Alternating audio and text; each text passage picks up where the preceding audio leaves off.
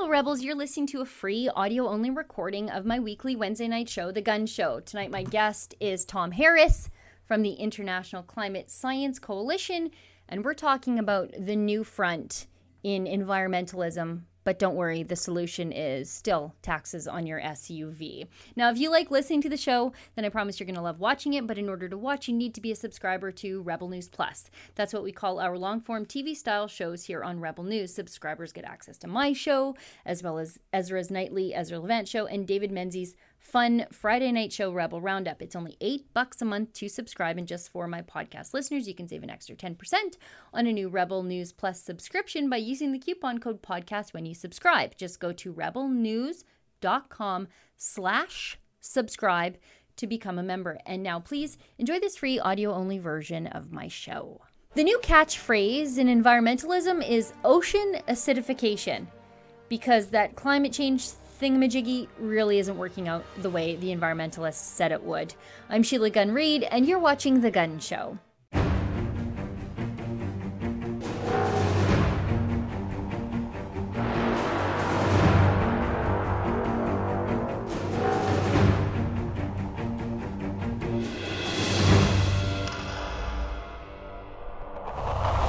Well, I guess the good news is that the coronavirus pandemic must be over, because we're back to talking about environmentalism. And by we, I definitely don't mean me, but the people who want to control your life and take money out of your family's pockets with policies that transfer wealth from you to the United Nations under the auspices of a cleaner, greener Earth.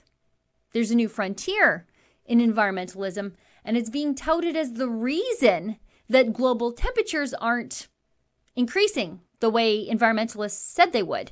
It's called ocean acidification, and my guest tonight is Tom Harris from the International Climate Science Coalition, and he can see these kind of ideas coming a mile away. He joins me tonight to explain exactly what ocean acidification is and why the environmentalists need this thing to push their cause. We're also going to talk about the Conservative Party leadership race.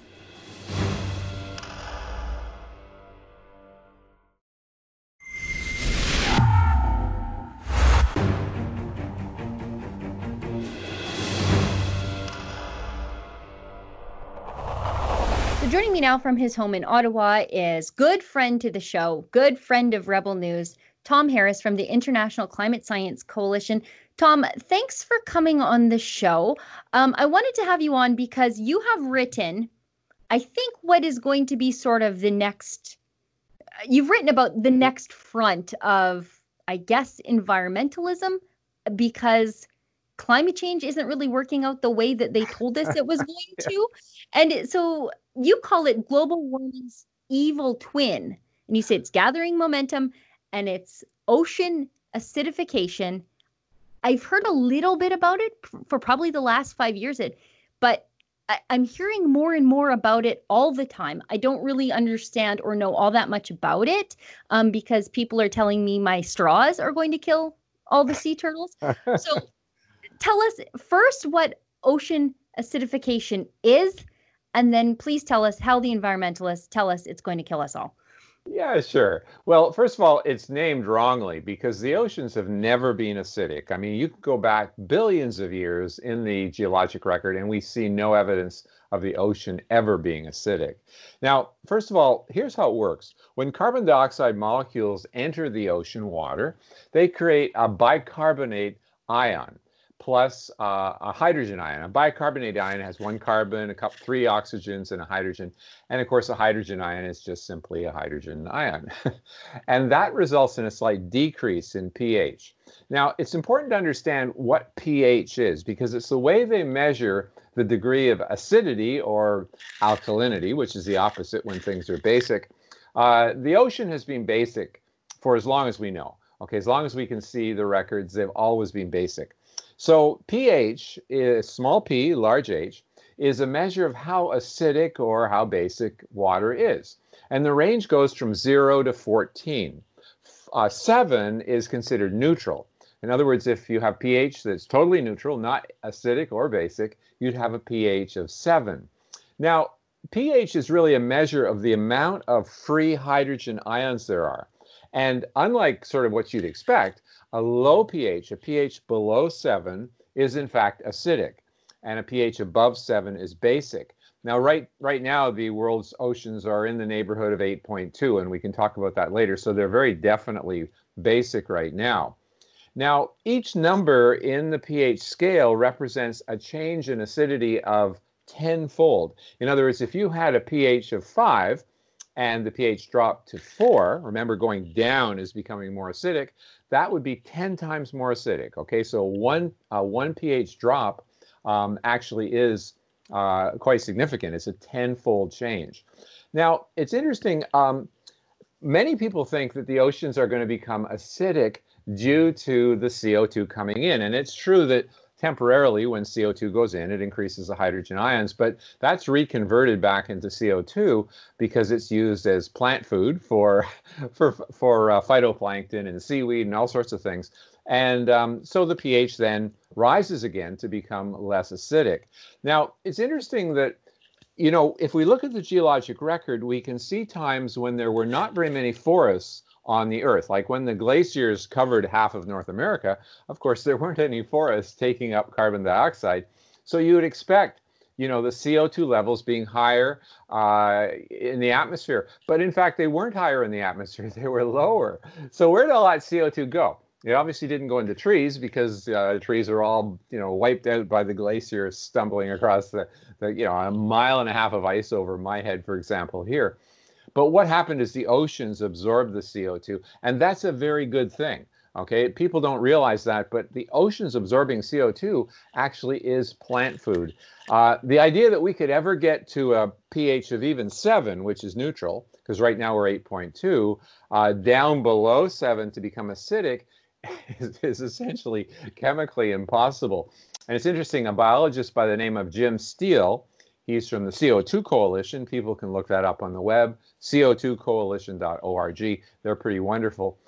He was the former research director of the San Francisco State University's, it's called the Sierra Nevada Field Campus.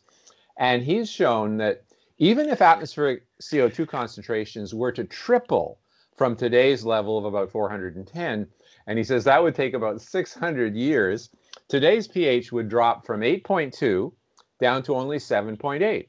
Okay, so even with a tripling, we're going to still have a basic ocean. So we don't actually see any opportunity of it becoming acidic. And in the meantime, CO2 is important for the health of the ocean. So, I always call this global warming's evil twin because, we can do all we want to adapt to CO2 rise and temperature rise. But in fact, if we're going to kill all the fish and the corals and all the sea form because of increasing acidification, where it's never acidic, yeah, this will give them something else to talk about. But as I say, it's all baloney. Yeah, I mean, it's just more moving the goalpost, isn't it? They keep predicting that we're going to experience this catastrophic warming. I think we're onto our second warm day of the year here in Alberta, and it's almost the end of July. They keep promising all these doomsday scenarios, and when they don't materialize, when CO2 in the atmosphere doesn't materialize, the ocean's acting as a sponge.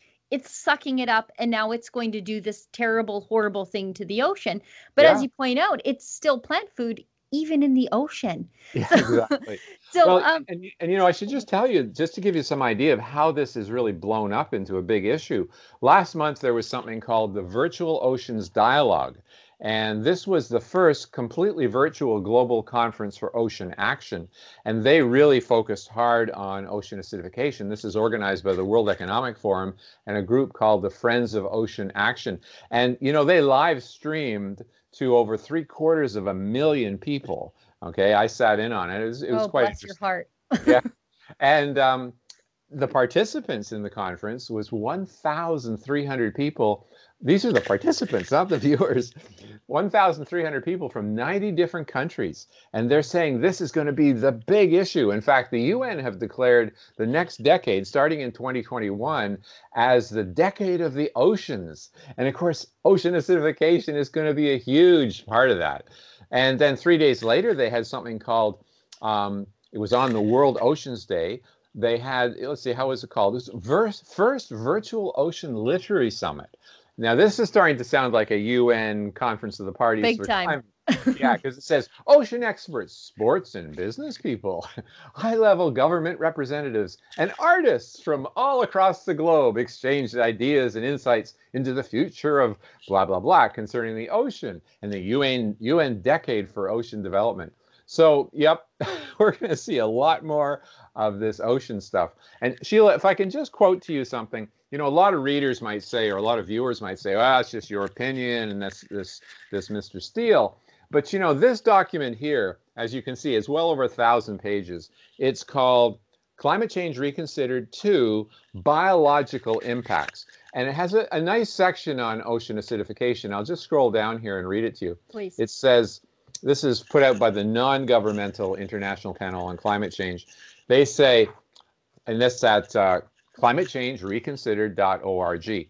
They say the findings of hundreds of peer-reviewed research analysis suggest a much better future is in store for Earth's aquatic life, you know, than that focused by the IPCC and the UN. Many laboratory and field studies demonstrate growth and development improvements. Okay, so even if you think that we are going to see warming, and even if you think that the CO2 is causing increased pH, they're saying here we're going to see improvements in response to higher temperatures and reduced water pH levels. Other research illustrates the capability of coral and other marine and freshwater species to tolerate and adapt to rising temperature and pH decline of the planet's water bodies. When these observations are considered, the pessimistic projections of the IPCC give way to considerable optimism with respect to the future of the planet's marine life. And there are like thousands and thousands of references that support that kind of statement here. So yeah, let's not worry about that either. Yeah, but what will the artists say? Oh, right. They got to show something catastrophic happening for their art. But it's not likely. We're not going to see it. I mean, there are parts of the ocean where the pH changes more in the course of a day. And of course, the plants don't all die out and then I'll have to come back the next day. They survive. So they're adaptable. And the pH changes more in the course of a day than the worst forecasts of the 21st century. So yeah, oceans are pretty darn robust. Not with respect to some things like, you know, chemical pollution, things like that, but forget about pH. We're not going to cause an ocean catastrophe.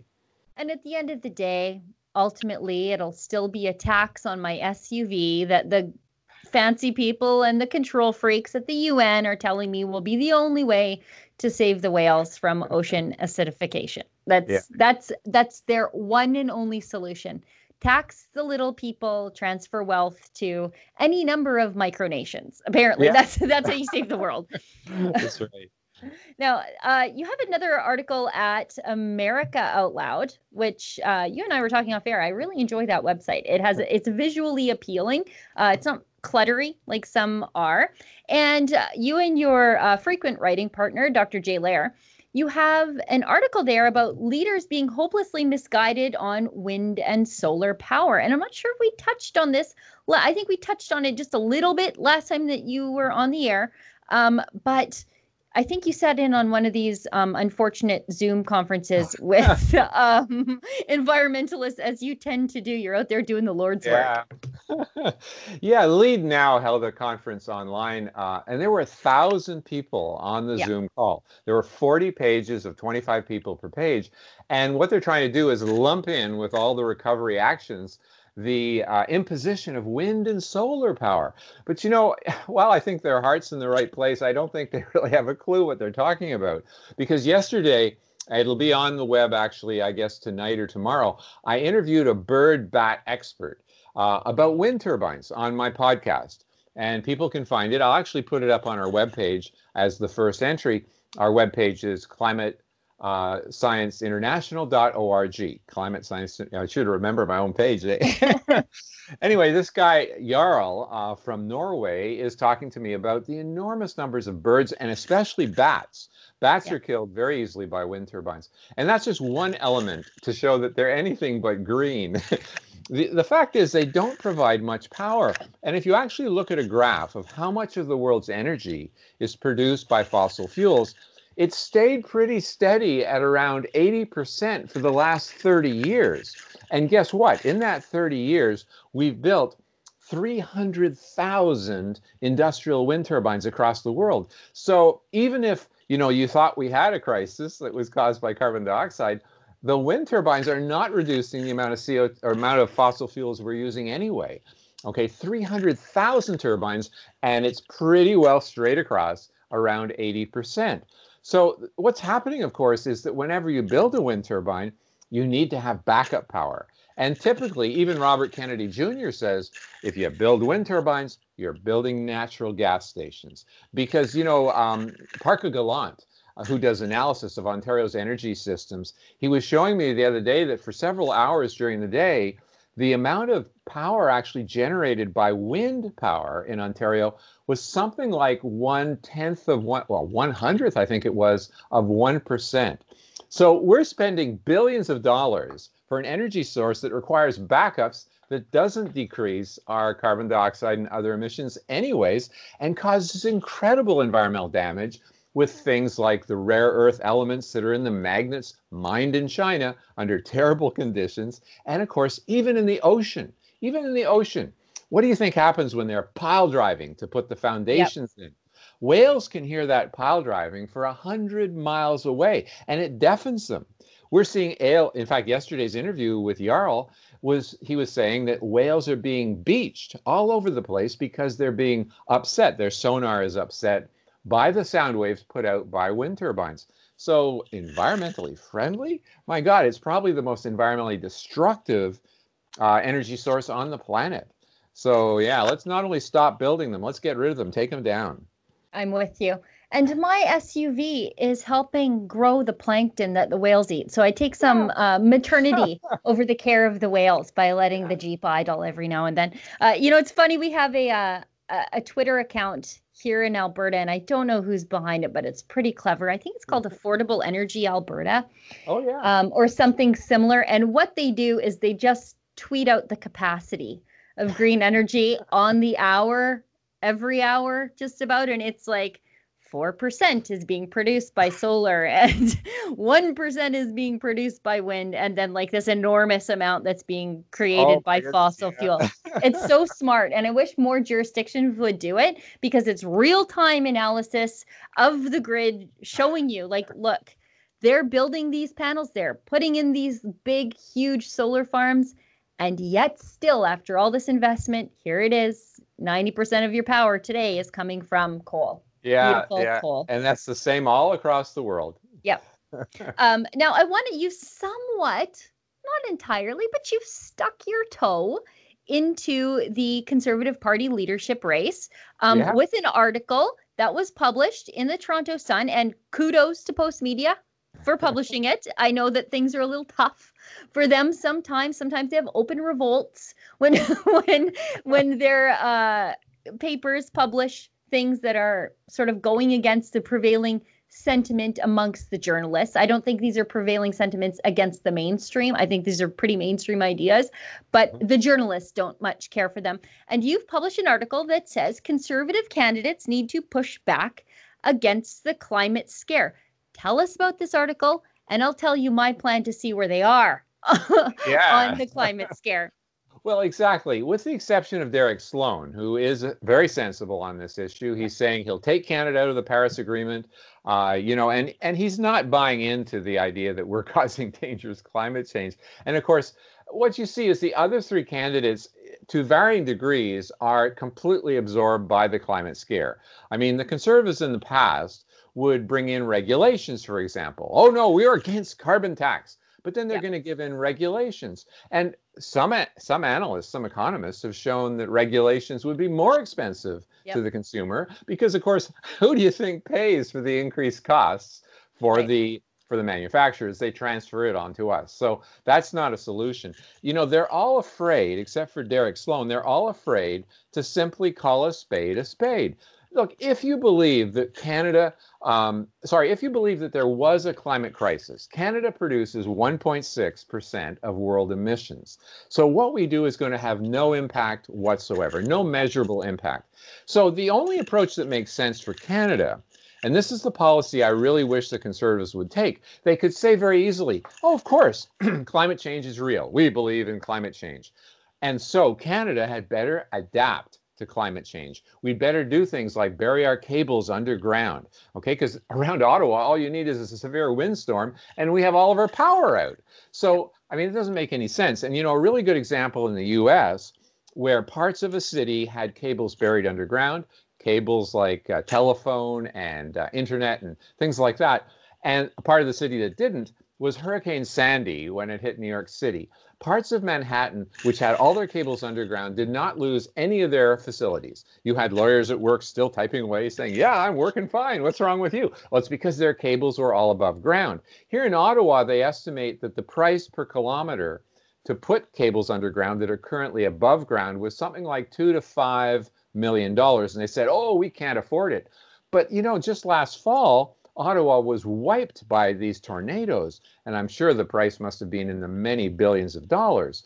So yes, of course they can afford it. They just have to redirect their monies away from the fictitious idea that we can stop climate change to adapting for climate change. So, you know, Derek, I think, has got the right approach. And I think the rest of them don't have to deny climate change. They actually don't even have to question the cause. They could say, much as I think they should, you know, to be honest brokers, yep. But what they simply could say is, look, what Canada does has no impact on world climate. So it's going to come. There's going to be changes. Of course, climate always changes. So, of course, there's going to be changes. So we have to adapt. We have to prepare for the kinds of climate change that could happen, where, by the way, cooling would be a lot more important to prepare for Canada.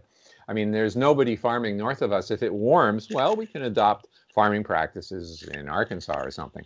So, yeah, I think the Conservative, it's sad because the leading candidates are really in some ways just a carbon copy of the Liberals, maybe Liberal light with respect to this, but man, they got to tell the truth because the base of the party clearly want us out of Paris and they don't want us wasting billions of dollars. They don't want carbon taxes going up 50%. They don't want carbon tax at all.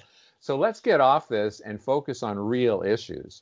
I am happy that Derek is doing that, but the rest of them, man, you got to appeal to the Conservative base, folks, if you want to become the real leader, and the base don't want this stuff. Well, yeah, and they have to put some distinction between them and Justin Trudeau. You need to give people a reason to vote for you so that you're different than Justin Trudeau. I read Leslyn Lewis's, I believe it was her, part of her dissertation, which part of it focused on the Paris Accord. And she said repeatedly, like, we don't need to get out of the Paris Accord because the targets have no teeth. Well, then that's a perfect reason to get out of the Paris Accord. Yeah. If the targets mean nothing, then why are we participating in this virtue signaling? But secondarily, even if the targets don't have any teeth, the money sure flows from Canada to the United Nations. I think it's $800 million this year. Yeah, exactly. Will flow to the United Nations because of the Paris Accord. That's a great reason to withdraw. Well, exactly. And, you know, people who say, oh, well, by 2030, China and developing countries will have to, you know, have limits to their CO2 emissions. But that's not true, actually. Underlying the Paris Agreement is another treaty called the Framework Convention on Climate Change. This was signed in Rio by Brian Mulroney back in 1992. And what it says is that for developing nations, and China, believe it or not, is still considered a developing nation, even though, by the way, they put out more than twice the CO2 emissions of the United States. But developing nations, and this is the treaty that underlies all UN climate treaties, including Paris, developing nations, their first and overriding priority is poverty alleviation and development. So what's going to happen is that come 2030, China is going to say, well, our top priority is not greenhouse gas reduction. We have to continue to pull people out of poverty, give them electricity, and alleviate, you know, the kind of social problems we have. And what they'll do, of course, is say that the cheapest way to do that, the most effective way to do that, is with coal. because India and China, of course, are mostly coal when it comes to electricity generation. So, of course, they're going to continue to build coal stations no matter what we do. And so, if you believe that CO2 was a problem and climate change, dangerous climate change was coming, well, we better adapt because we have no control over it. And China and India are going to continue doing exactly what they're doing. You know, as you were speaking there, I just made a connection that I wish I had made earlier. There's a real national security implication in all of this if you care about China and its imperialist designs on the rest of the world. The Western world is going to continue to buy things from China because China can manufacture things a lot cheaper because they're using the cheaper electricity. And this focus towards green energy will continue to cripple North American manufacturing, continuing to enrich China while they use cheaper electricity, which is fine, and cheaper labor because they use, in effect, slave labor in some places. So if you care about national security, you really should reject green energy. Oh, yeah, exactly. And of course, China has the biggest wind turbine companies in the world. And where do you think they get their power to make the wind turbines? It's from coal. China makes more solar panels than anybody in the world. So, of course, they want us to move to solar and wind power while they continue to grow coal stations left, right, and center. No, you know, some people actually speculate that to a large extent, the climate scare benefits China so much that they probably behind the scenes were a major promoter of the whole thing. Now, it's always difficult to know exactly where these things start. But yeah, I mean, the whole climate scare benefits China enormously because they're the world's supplier of solar panels. And yet solar panels, you know, Elizabeth Anderson, a PhD in geology, I saw her give a talk at Carleton University about the environmental impacts of wind and solar power. And it's just incredible. I mean, the amount of toxic materials that are used to make solar panels, for example. The city in China that's considered the green capital of the world, they make so many of the world's solar panels and other green energy, and they have, you know, solar panels on every building. It's also one of the most polluted cities in the whole planet. Okay. And that's because when you make them, especially under the terrible environmental conditions there, you produce enormous amounts of pollution. People should watch Michael Moore's film, Planet of the Humans. You can do a Google search on it, Planet of the Humans. He has one little segment there of about 90 seconds. And with exciting music, he shows all the toxic materials, all the processes that are used to build wind and solar power. And then, of course, they massacre birds and bats by the millions. In California, Altamont Pass, they've killed thousands of golden eagles. But the US government gives something called a kill permit to wind turbine operators so they can kill endangered species and they can't be sued by the environmental groups. So boy, they have really, you know, pulled the wool over the whole environmental establishment. And that's another thing that the conservatives could say. Do you know the impact of wind and solar power? My God, these are terrible for the environment. And so they don't have to question the science of climate change. There's lots of things they can do to have a sensible policy. Now, my plan, because this will air, I think, just about during the conservative debate put together by the Independent Press Gallery. We're going to be there, and it's going to be my personal mission to nail these people down on their climate change policies and the Paris Accord. That's what I want to ask them about, because at the end of the day, that's, I think, one of the single greatest policies that robs Canadians of their wealth and impacts struggling Canadians the most. And it's putting people out of work, especially here in Alberta. So I want to hear what they have to say. And I'm curious about Leslyn Lewis, because on so many issues, she's so right on the money as a conservative, except on the Paris Accord. And I don't understand how she justifies it. So I'm going to give her the opportunity to answer us honestly. Well, you know, I think I can almost forecast what they're going to answer, except for Derek, who I expect will give a sensible answer. But I think they're going to say, well, everyone knows climate change is real. Of course, that's irrelevant. Climate change is real, or we'd be still in the ice age. No, we're asking, are humans causing dangerous climate change? And could Canada do anything about it? Yeah. Could we stop it? And if not, well, then what are we wasting all this money for? So you really have to pin them down, because otherwise you're going to get a lot of bafflegarb saying sort of motherhood things that don't answer the question. I found they're really expert at that. That's what I'm going to try to do. Tom, wish me luck. Tom, I want to give you a chance to once again let everybody know where they can find the work that you do, support the work that you do, because you're one of the few people doing this work, probably outside of our friends at Friends of Science here in Canada. And tell people about your podcast for once, because it's pretty interesting. Yeah, sure. I've done 29 interviews, I guess. We started a few months ago. And it's called Exploratory Journeys with Tom Harris. And what we do, it's on Think Radio.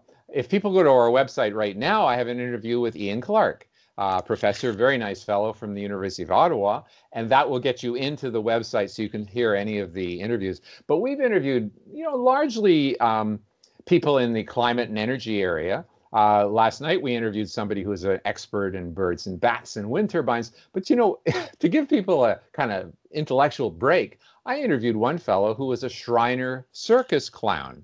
Okay, he was fun. He actually been in the Navy and had all kinds of really tough jobs, and then he became a clown. And it's really quite wonderful to hear about how he would go to the hospitals and completely pick up the children. So we've done space exploration, all kinds of things. So Exploratory Journeys with Tom Harris. Google it; it'll come up right away.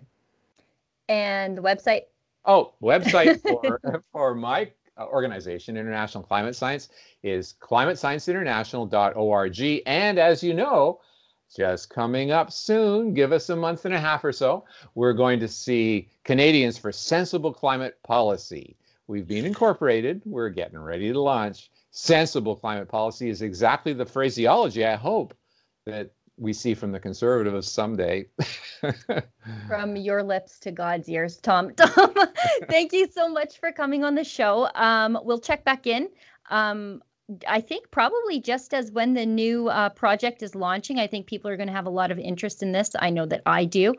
I think it's great to have somebody from outside the Conservative Party lead the conversation, as I think it was Ralph Klein who said, you create the parade and I'll jump in front of it and lead it. I think you guys are going to jump. You guys are going to create the parade so that somebody else can jump in front of it and lead it. And if the Liberals want to help lead sensible climate policy too, Sure. Well, go ahead. I mean, anybody can lead it. But I think the Conservatives have the best chance of having a sensible climate policy. So that's the word, sensible. Here's hoping. Tom, thank you so much for coming on the show. And I think probably enjoy the rest of your summer, and we'll talk to you when it's done. Okay. Thanks, Sheila. Thanks, Tom. Bye.